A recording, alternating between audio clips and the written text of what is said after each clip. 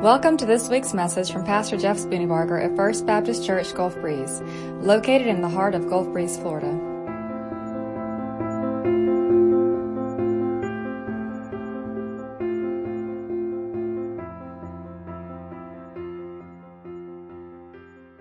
So this morning, we want to do something a little bit different. If you look in the front of your worship guide there, it says, it's not always the most wonderful time of the year.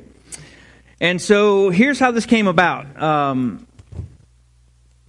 I was working on the message for today, and I called Kevin in, and I said, hey, what do you think about some of these things? And I started just asking him a few questions, and we were discussing it, and then we went over to Brent's office, and we started, I'm sorry, kids are supposed to go that way. I thought they were just waving to me to be happy. What can I say? And so the conversation moved into Brent's office, and we talked for, 30 or 40 minutes, and we're like, you know what, this needs to be the message today. So it's a little bit unique, it's a little bit different, but it's really a conversation between the three of us about this understanding of Christmas, that sometimes Christmas is not always the most wonderful time of the year.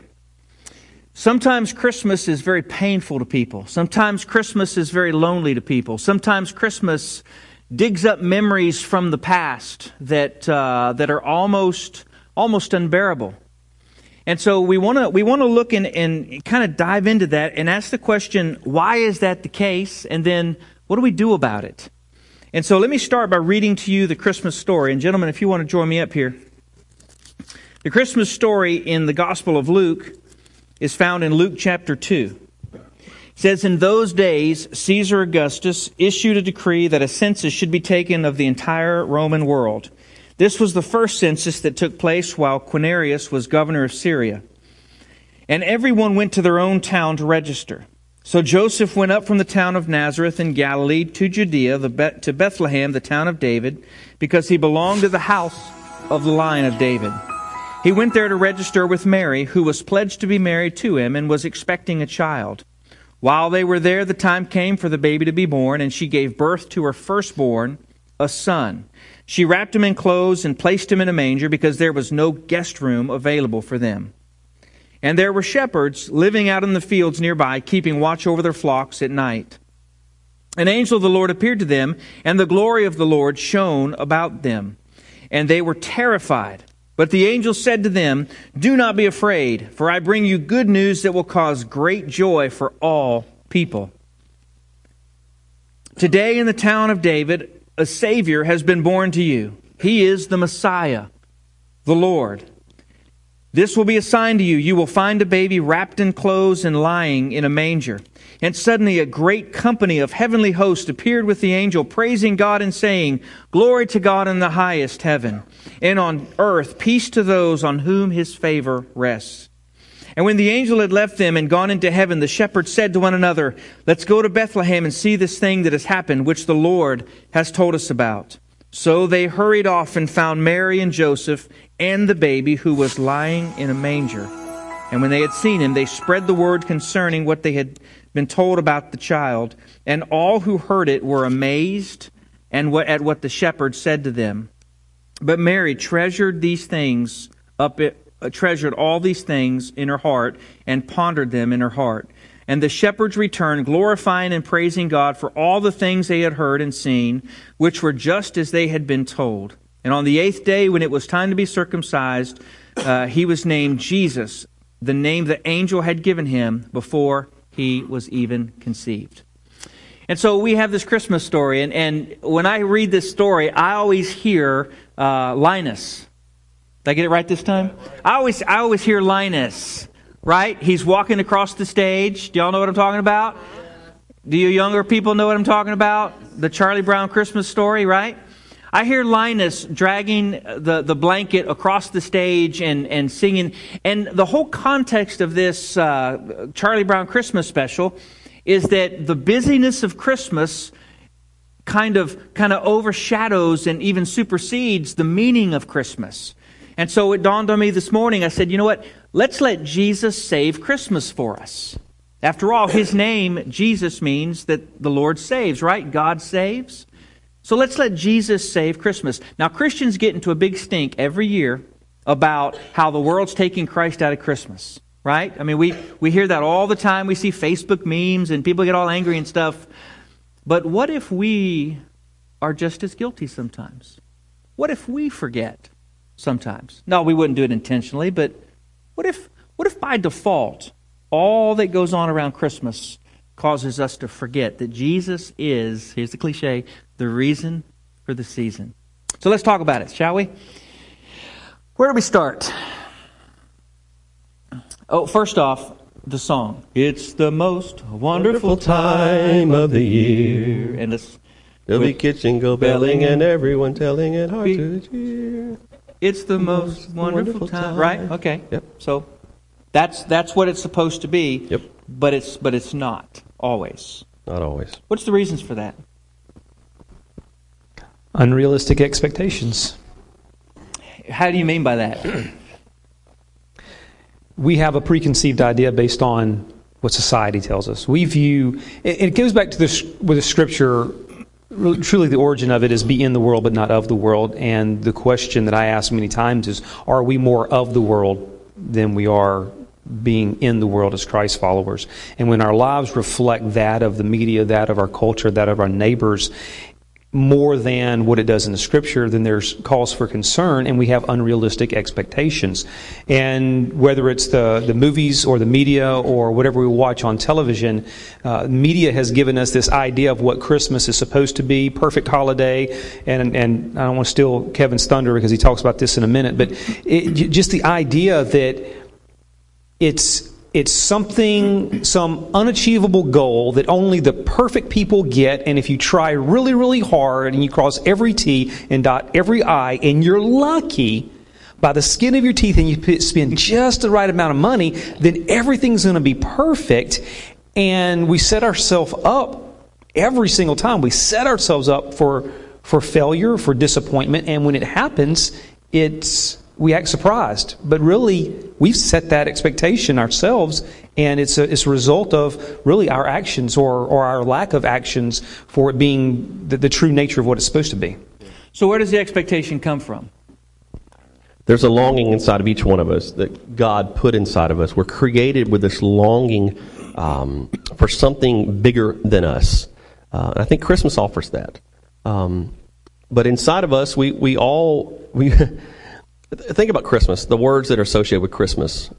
Believe, miracle. On 34th Street. Miracle on 34th Street.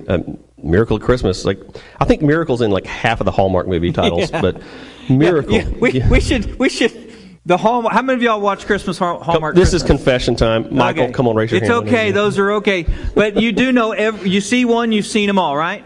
They're all. What is the story of the Hallmark? All right. So the girl works in the big city, and then something happens. There's a breakup, but she has to move back home to the small town. The guy works on the farm, and they were dated back in high school, but they don't like each other. They don't like each other, and there's a conflict somewhere in the middle of the movie. He thinks she's some city snob, but then Christmas Eve, it starts snowing, and choirs. There's only 8 people in this choir, but they're perfect singers, every one of them.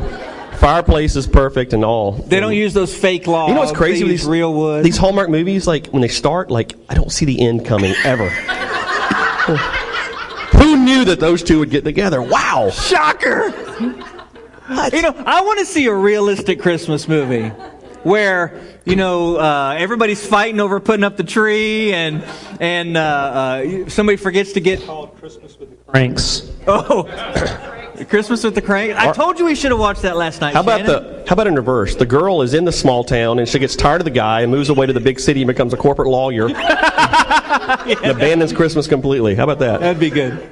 That's Lifetime Channel, I think. But isn't it? You've been single way too long, buddy.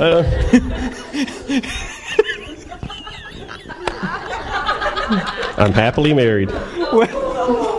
I am. But isn't it true, though, that these expectations you're talking about are of the picture perfect Christmas, And I don't know that I've ever had a Christmas like that was picture perfect. I mean, maybe I have, but that matches what media says Christmas is supposed to be. I don't know that I've had I don't have enough money to make that happen.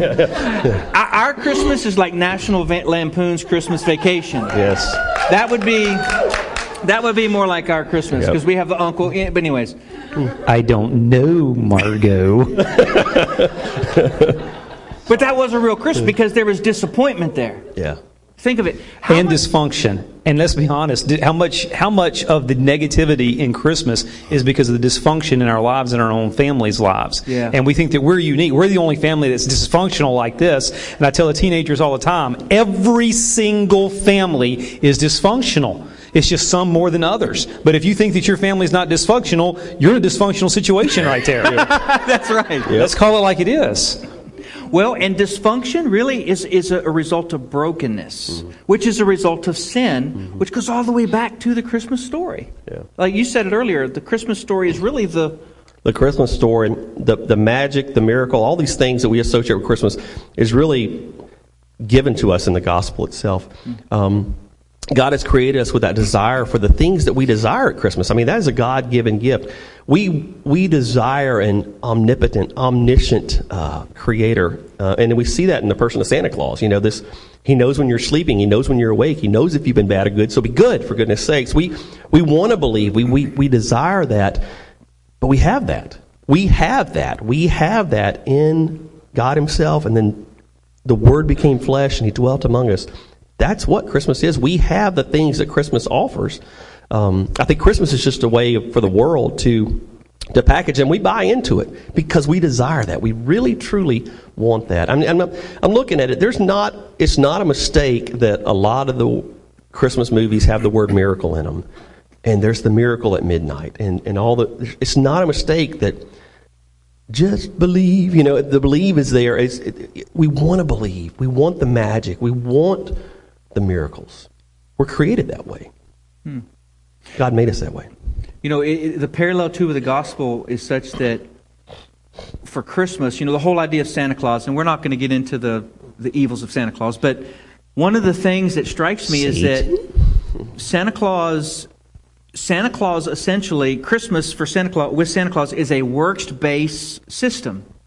He's watching what you're doing. If you've been good, you get good stuff. If you've been bad, you get coal. And you know, he's checking, looking the mist.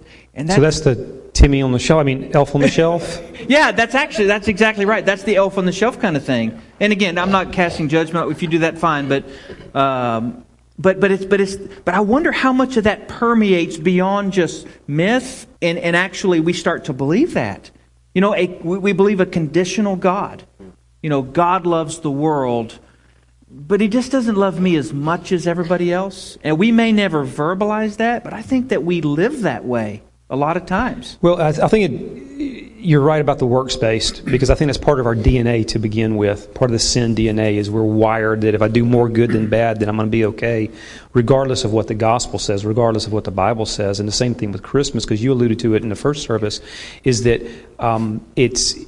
I give gifts. Truly, it's an idol, because I give gifts so that I will get a pat on the back. I give gifts. I want to get that perfect gift to see the twinkle in their eye, to see the smile. And if I don't get that, then I have failed as a gift giver. And that's totally missing the whole concept of just the giving aspect of Christmas. I mean, we talk about it with my children all the time. Why do we give gifts? It's because God gave us the greatest gift with the incarnation of Christ, when God stepped out of heaven. And that is the ultimate gift, and that's why we give gifts. But again, if it's works-based, then I can't spend enough, I can't make enough, I can't do enough. It's going to fall short, and somebody's going to be disappointed. Somebody's going to be left out. Our list of the people that I need to give something to is 4.5 pages long, and I'm ultimately going to forget somebody, and then I can't win. And now Christmas becomes I tried my best, but I failed again type of feeling, especially by the time Christmas Day gets here. You know, and it's not only the giving of gifts that works that way, but it's in the receiving of gifts. You know, when you receive a gift, are you genuinely thankful that the gift was thought of and given? Or is it kind of like, oh, I kind of wanted something a little bit more expensive? You know, I kind of wanted something a little bit bigger. You know, if somebody re-gifts something to you, does that make you mad? Only if it's a pound cake. I'm sorry, fruit cake. Only if it's a pound cake, I'm happy. You can re-gift your pound cake. Yes, that's the. But here's the thing. Okay, with Christmas, gifts is a normal thing, right? How many of us will allow gifts, either the giving or the receiving, to ruin our Christmas? Because we didn't get something that we thought we should get, or that we didn't give something that we felt like they thought we should give. And again, all of those are expectations that have no basis in reality. They're totally made up. What kind of peace would we have if we kind of just let that go this Christmas? Wouldn't that be amazing? What are the gifts of Christmas? What should be the gifts of Christmas? What are the realistic expectations? Gold, frankincense, and myrrh, right? That's how the sheep call it. I like the gold part and the frankincense. What are the gifts of Christmas? You tell us.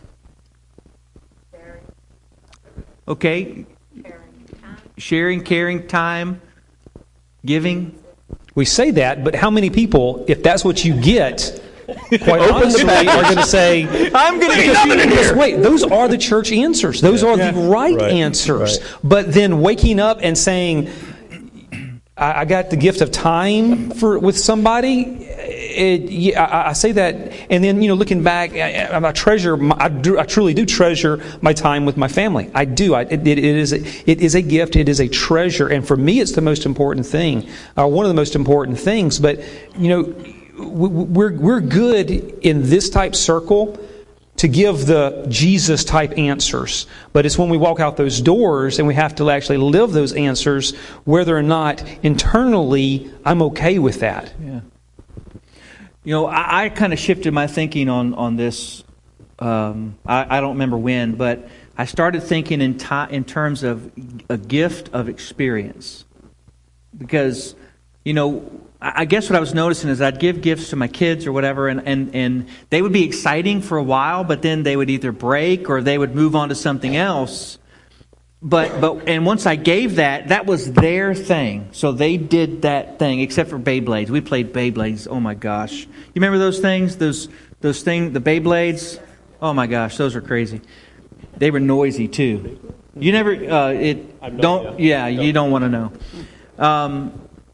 But the gift of experience, here's a gift, and we're going to do this gift together. We're going to do something together, because then it actually gets to the whole point of a gift, which is relationship and love. I'm not saying that we shouldn't give things, but that's kind of made gift giving more rich for me, especially with the kids. That's, I guess, where it's been most evident in our life.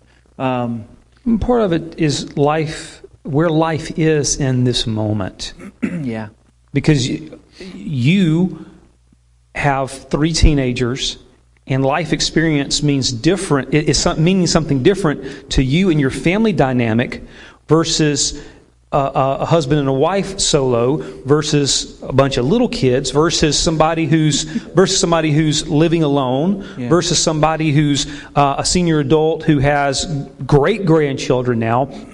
So it is a moment by moment life. Where am I at in life at this moment? Based observation, if that makes sense. I think if Christmas really is the gospel, if the things that Christmas really do come, God gives us these desires. I think Christmas has a way of magnifying what is already there. So, if you have the little kids, you love to give them gifts, and you love to see their expressions when they open those gifts. And, if you have teenagers and stuff, you may want the experience. I think it just depends. At the same time, it magnifies what's already there. If you're in a season of life where you're lonely or you don't have something, it can magnify that as well. I think Christmas just has that way of just kind of putting a spotlight on our lives where they are at the time. And in some ways, that magnification, it does reveal what the gospel is doing in our lives. It's much the same way that the Word of God would do to us. It just magnifies where we are. The thing with Christmas is it's not going to heal, but where the gospel would heal, and would not let down, Christmas could potentially let down. You hit on a really good point there, many, but one particular, loneliness. I think Christmas exacerbates loneliness to an infinite degree. And so that loneliness could be because of being single. It could be because of being a widow or a widower. It could be because of divorce. It could be because there's just no connection between you and whoever else is in your family. And so I think loneliness at Christmas time might be the worst possible thing. Let's just, and two, with Christmas, and I love it. I'm a Christmas person. I love Christmas. We can tell by your Christmas colors. I'm pink. It's not a Christmas color. I wore green at least. Oh, yeah, and you wore red. I guess I didn't. All right, well, so be it. Next Sunday, yeah. Oh, that's right. But I think I forgot totally what I was about to say. I'm sorry.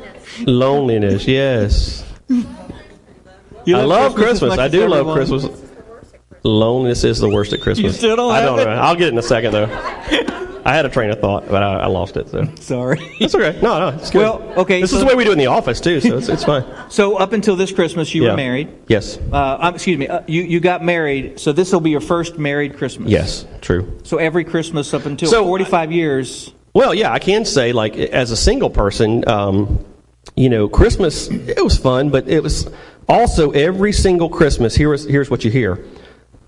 So you guys getting married? When you getting married? You found anybody yet? I mean, this is before saying, you found anybody yet? Or when you going to get married? Or, you're getting older. It's just pressure. So Christmas does have that way of kind of just putting a spotlight on where your life is. And the thing about it, I love Christmas as much as the next guy. But when you watch all the movies and you see all the packaging of it, there's this, whether we mean to or not, in the back of our heads, there's this everything is perfect for everybody else except for me mentality, which is not true. I mean, the whole dysfunction thing is absolutely the reality of the situation. I mean, growing up as a kid, even I remember these words coming out of my mom's mouth. It is Christmas morning. You are going to put a smile on your face, and you are going to like it. You're going to like that gift. I remember. So I mean, it's just Okay. My dad's favorite one. Y'all get closer. Pretend you like each other. Yep. There. Yeah. Pretend you like each other. So I don't know. I mean, here's the truth of it. Being lonely at Christmas, or even not just lonely, but maybe going through. Lonely from being single, but also lonely from the loss of someone, or just going through a difficult time. The reality of that situation is Christmas puts this pressure on us, this external pressure that my life is just not where I want it to be. And it just you see everybody else happy, but here's the thing: that happiness, it's not always real. You know what I mean? Like it's a fake happiness, but we do that because we so much want that. I mean, this world, we really truly want peace on earth and goodwill to men. I mean, we want miracles. We desire that stuff with everything inside of us. God has created us to want that. And so I think for the person who's not having that right now, it's a magnification that I don't have the things that everybody else has. But you know what? You're not as far off as you may think. It's the same as the rest of the year when we watch the Hollywood movies, Yeah.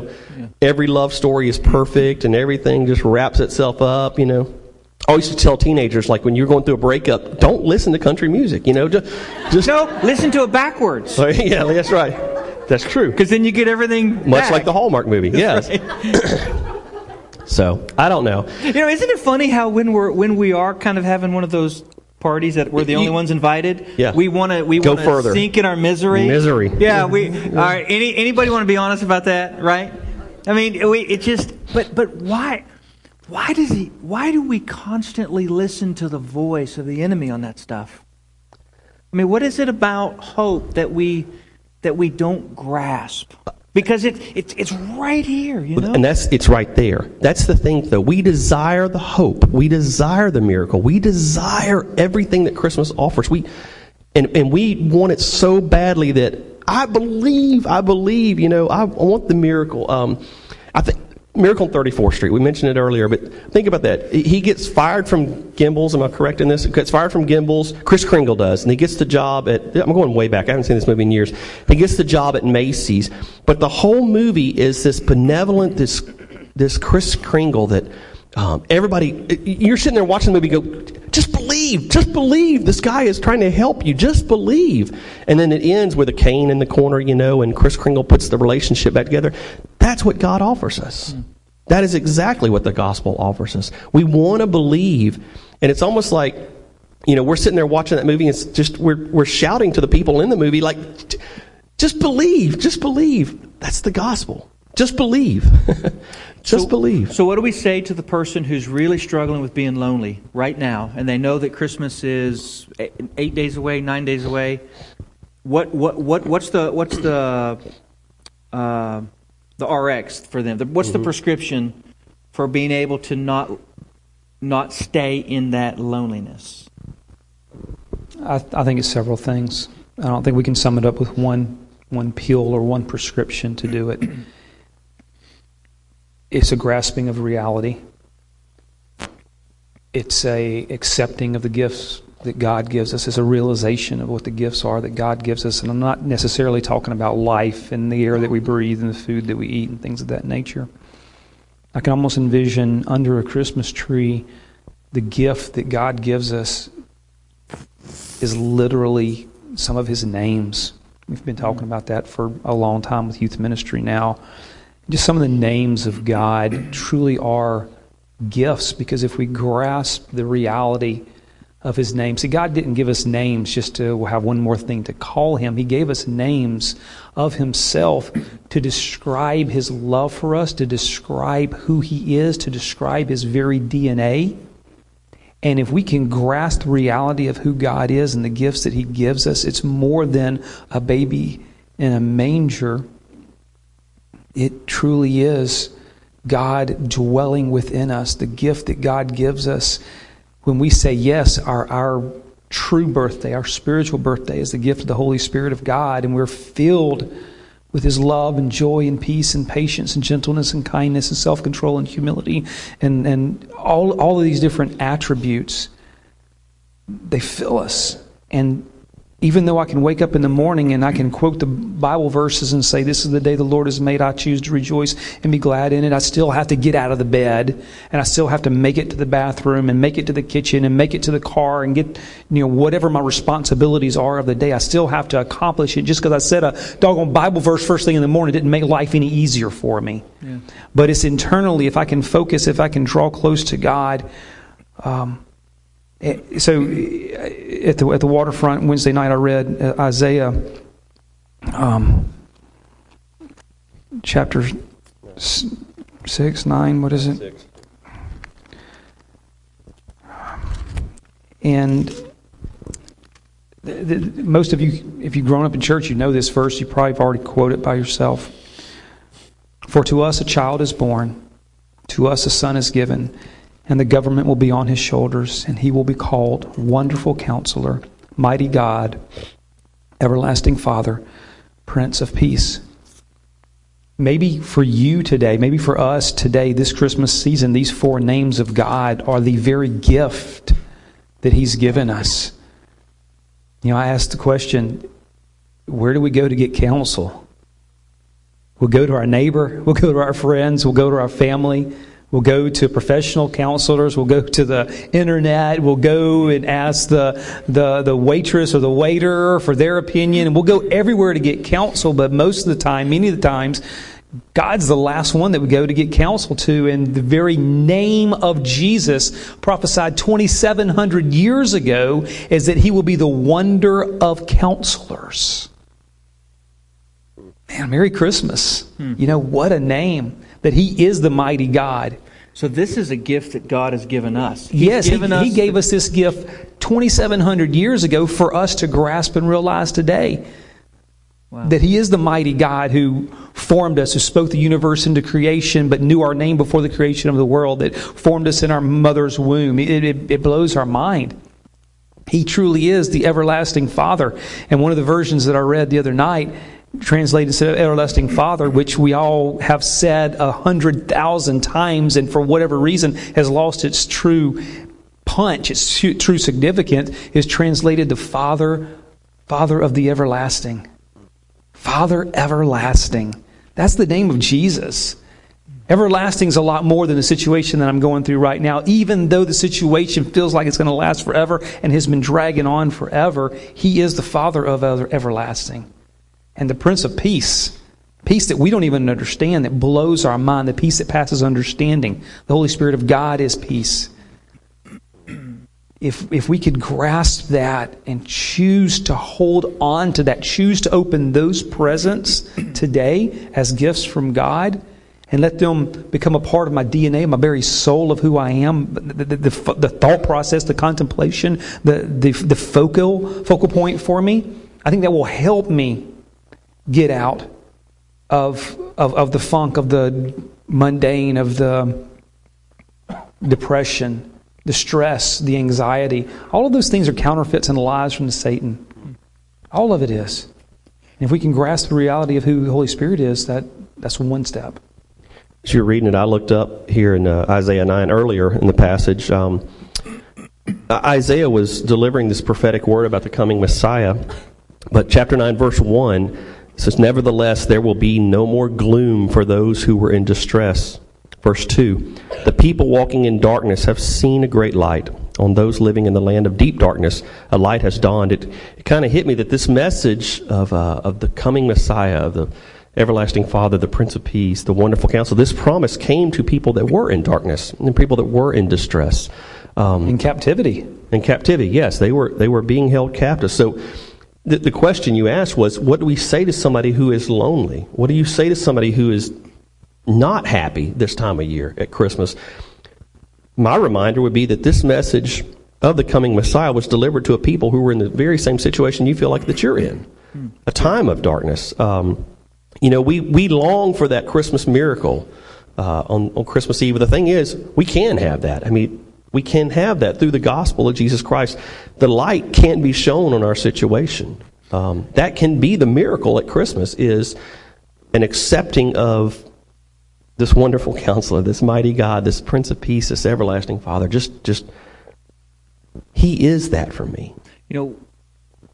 While you were saying that, you reminded me, though, that just like for Christmas, we give gifts. Very rarely do we just stick a gift under a tree, right? What do we do with a gift? We wrap it. Why do we wrap it? Well, because we want them to open it and be surprised and be amazed and all that kind of stuff, right? I just had this picture while you were reading these that God has said, okay, I'm giving you the Prince of Peace, the great I am. I'm giving you the door, the Good Shepherd. I'm giving you hope. I'm giving you Wonderful Counselor. I'm giving you Almighty God. I'm giving you Jesus, God with us, Emmanuel. But I'm going to wrap Him up, and I'm going to give Him to you. And it's almost like we would rather stay in our darkness than just open up the gift. And so really, the only thing we have to do is open the gift. I mean, I know that's oversimplifying but it's not, though. But I think there's a confusion, though, because that's all truth. But it's so easy for us to see an actual physical package that's under the tree, and tinsel and lights, and all that thing is so touchable and physical. I think I don't want to say the lie, because I love Christmas. I love presents and trees and lights and all of it. But I think the thing that's so easy for us to deceive is we still, even though we know this to be true, that God offers us all this. That is Christmas. But I can see this over here. I know you're saying hope and joy and peace and all that stuff is good, but so is this PlayStation. You know what I mean? Like it's just easier. So I think that's and it's not just at Christmas. It's all year. We believe that this is going to satisfy when this will never satisfy. So what if the true gift of Christmas was the loneliness that forces us to dig deeper and find the real meaning of Christmas? I mean, if you think about it, children are very, very satisfied with gifts. I mean, you go out, you see these gifts, you open them up. Woo, that's Christmas. That is their entirety of Christmas. Then they play in the box. Right. But the older we get, seeing a bunch of presents just doesn't do it for us anymore. I mean, it's nice and cool, but we got mostly what we need, and so we have these feelings. I guess what I'm saying is, what if God gave us these feelings, or at least allowed these feelings so that we could get past the gifts and past the glitter and past the miracle on 34th Street to discover the true gift of Christmas, to where there's a maturing. You know what I'm saying? But I think that is more than just the Christmas. I think that is life's answer. Period. Yes. Period. Nothing else satisfies. All the cliches, none of the movie, nothing satisfies outside of Christ. That's why you have sports athletes and musicians and movie stars who commit suicide because they have nothing else to live for, and we look at them and say, they're on top of the world. They're millionaires. They've got everything going, and they look internally, they're dying on the inside because nothing else satisfies. So Christmas presents won't satisfy no more than the new house, the new car, the new boat, the new fill in the blank, new job. The grass is always greener on the other side type cliche, keeping up with the Joneses. Everybody else has it and I don't. Well, guess what? Everybody else can keep it because it doesn't satisfy them either, or else they wouldn't keep getting more and more and more and more. And I think what you said is the answer to life's question, which Christmas is a part of it. And Christmas just brings it to surface maybe, and then we just move on with life. So I think what we'd like for you to hear us say is this. We believe Jesus is not just a cliche. We believe that Jesus is not just a person in history. We believe that Jesus is the single gift that God has given us to be all-satisfying for everything we will ever want, hope for, or need. All of that is found in Jesus. But our struggle is that the world has a system, right? And that doesn't look like what Jesus looks like. So we find Jesus, I don't want to say in spite of the Christmas stuff, but we have to dig through the stuff to actually find Jesus in His sufficiency, because the devil's a great deceiver. He's a great counterfeit. I had this conversation with one of my kids recently. The devil has never invented anything. He is unoriginal. All he knows how to do is pervert and copy. He makes imitation everything God.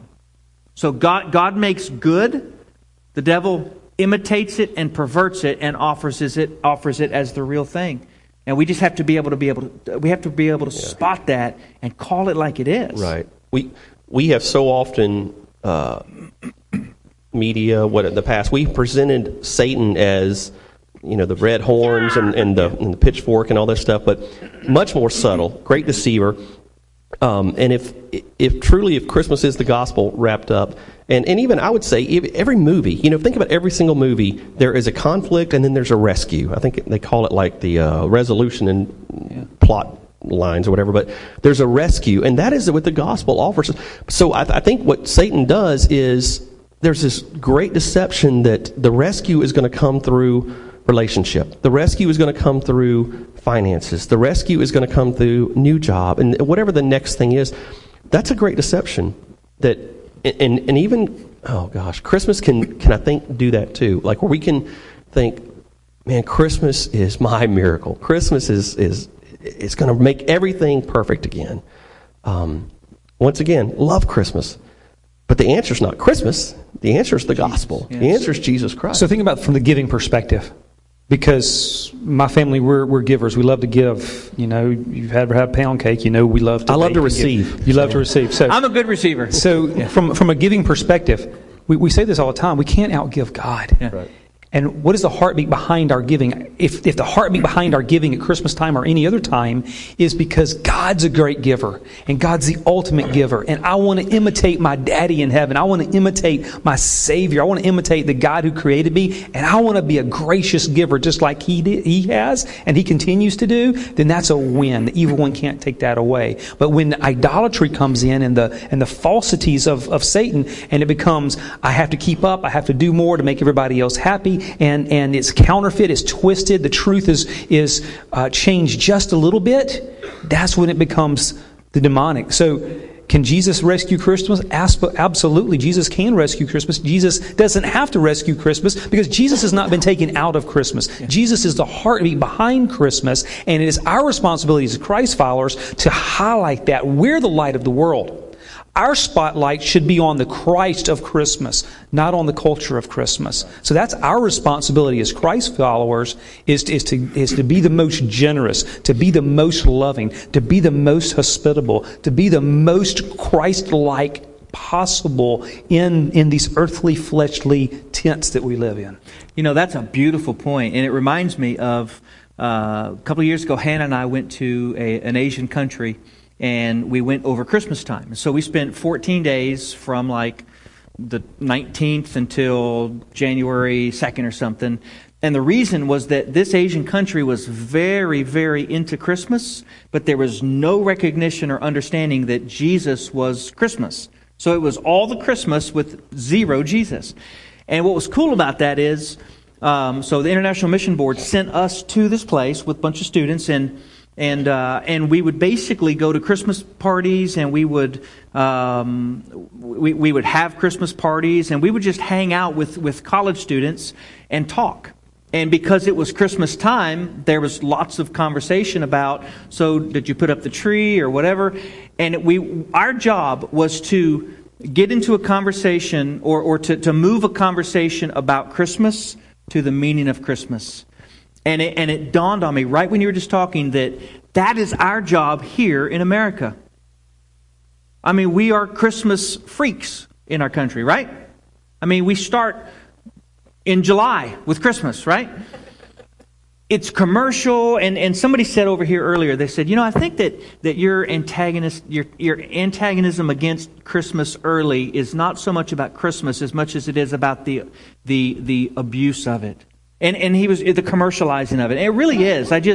It grieves me to know that so much of Christmas is about something other than the birth of Jesus. But that's why Jesus has us here, to be salt and light. But not in a way where we just make mean Facebook memes and condemn people.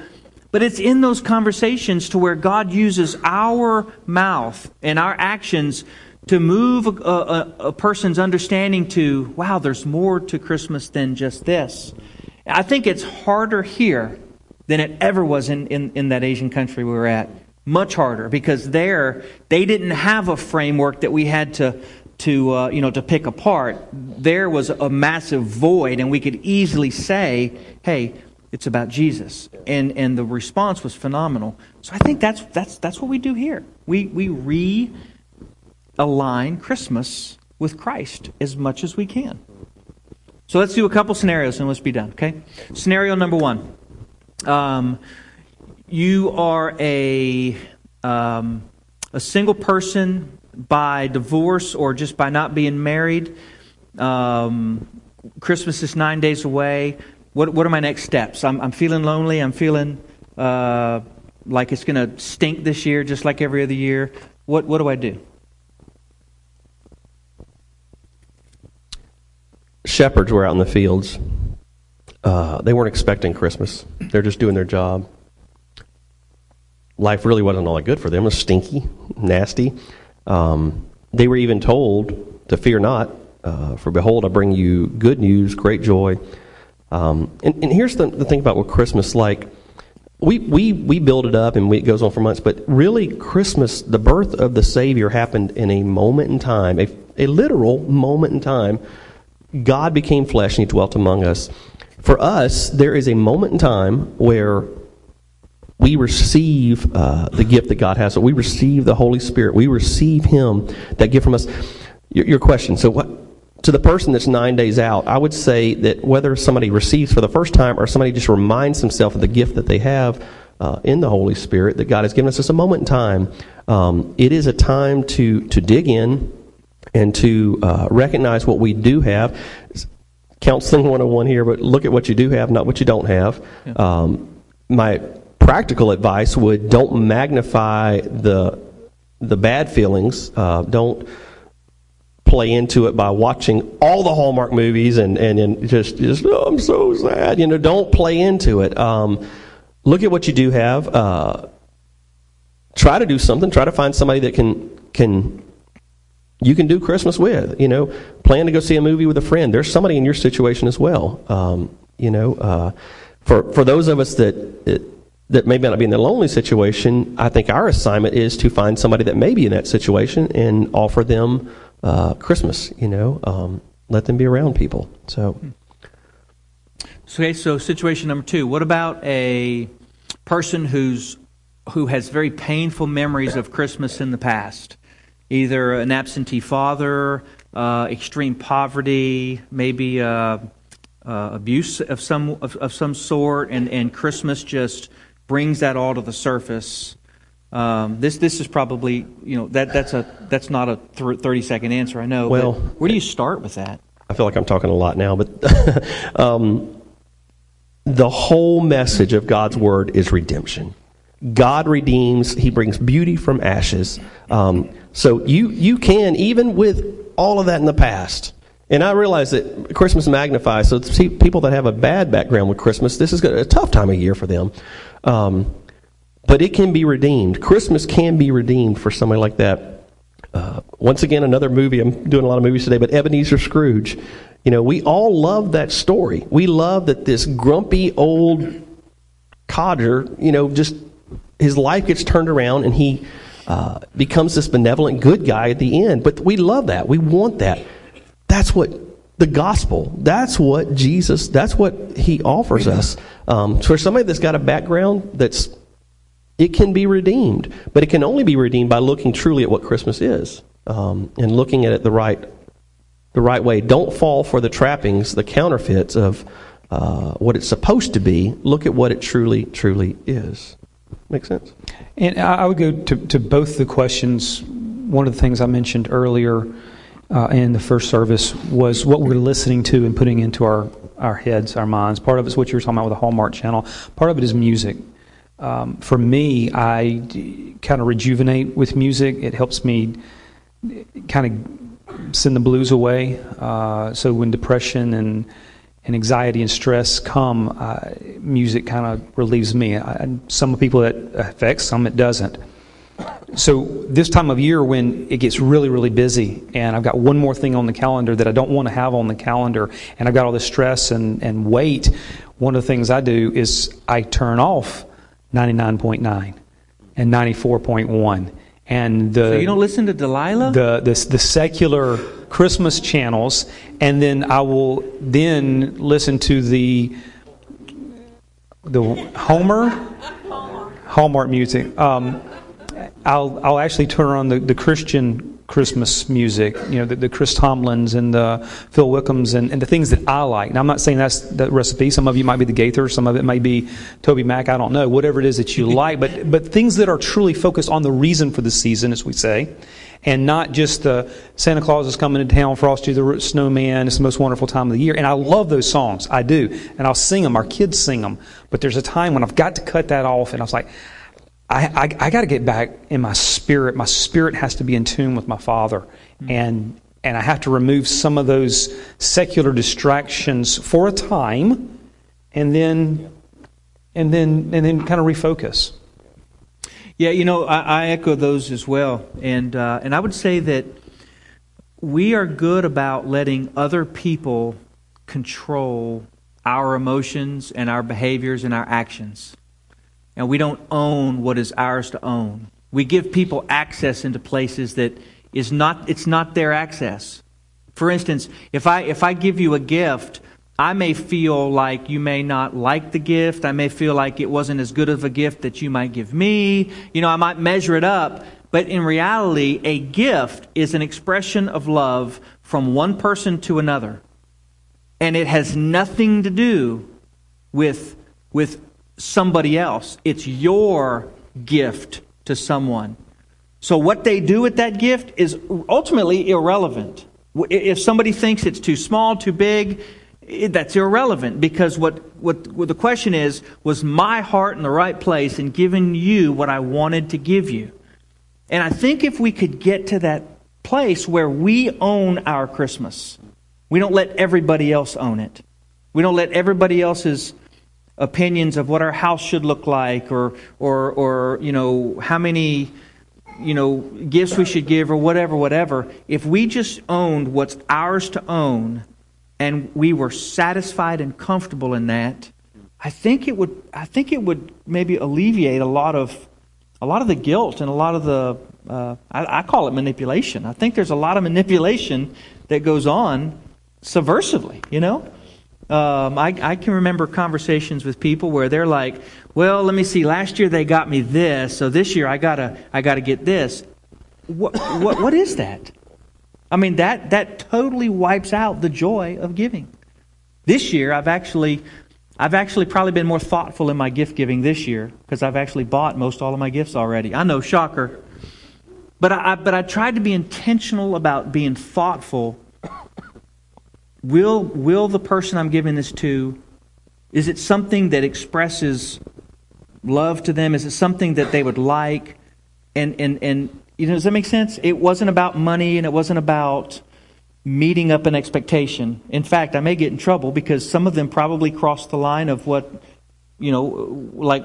I won't even say. Okay, your family can hear you. I'm gonna stop there. Yeah, that's okay. So let's bring this to a close. So,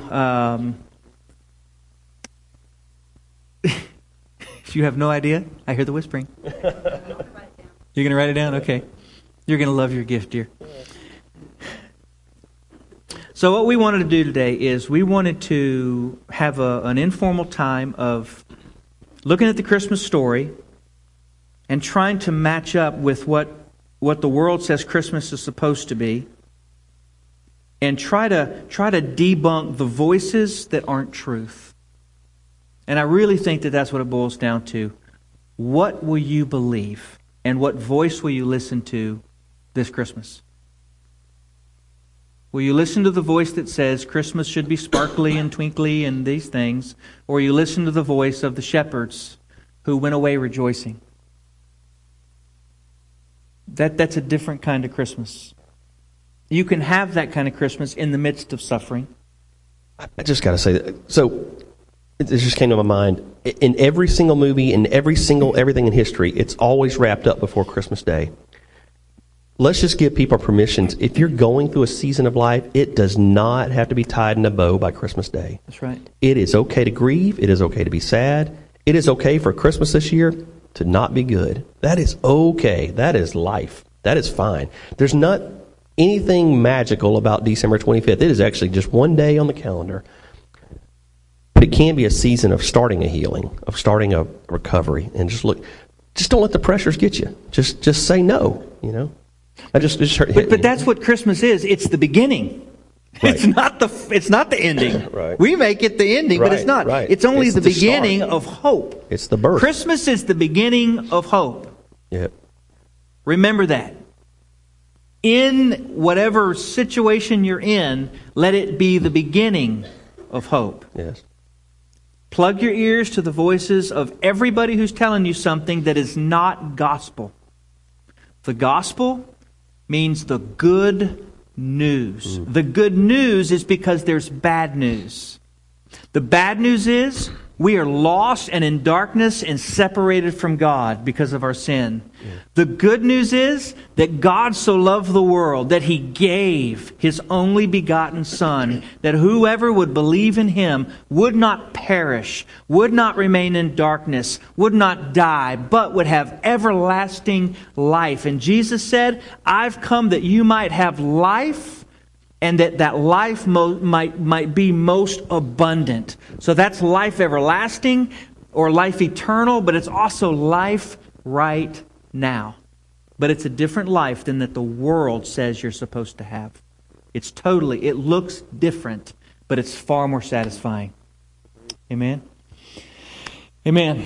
Well, do y'all have any closing arguments? Merry Christmas. And to all a good night. So I recognize this was a little bit different. It's not your typical sermon. Next week we'll get back to that. I'm going to go through the Christmas story and point out a couple of ways that it was a very strange way for God to save the world.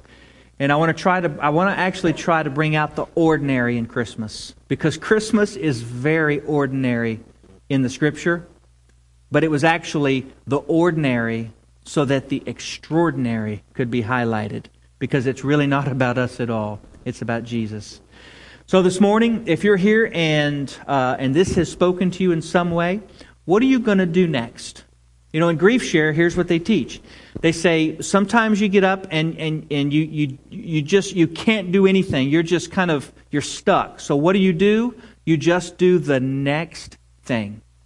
The next thing might be just a little step. The next thing might be just brushing your teeth. Yeah, I mean, some it could be very simple, but just do the next thing. If you're here today and you find yourself in a dark place this Christmas, we're not just glossing over that, and we're not just saying, suck it up, buttercup, get better. What we're saying is, there is hope found in the gospel. And the gospel is proclaimed by you and me.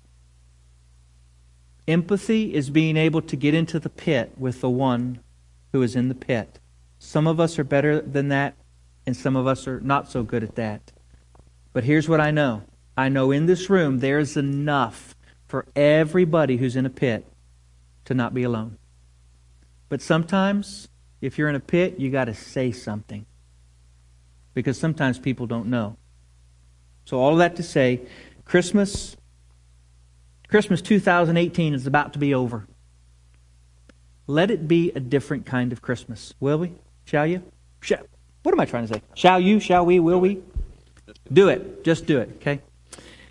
Father in heaven, thank you for today, and I pray that you would bring us hope through the gospel. God with us. What an amazing thing that you would look into your creation and you would recognize that without Jesus we would be hopeless. And you would send your one and only Son so that we could have life. Father, we thank you for that. God, we ask that if there's anybody in here today who's never trusted you as Lord and Savior, that today they would step across the line of faith. Father, I pray that today, for those who are wrestling with something in their life and it's just a giant, it's something that seems insurmountable, Father, would you help that person to know the hope of the gospel? Father, today for the ways you've been speaking to us and calling us to believe or to obey, would you help us to stop telling you why we can't and let our answer be yes. This is our prayer in Jesus' name. And God's people said, will you stand?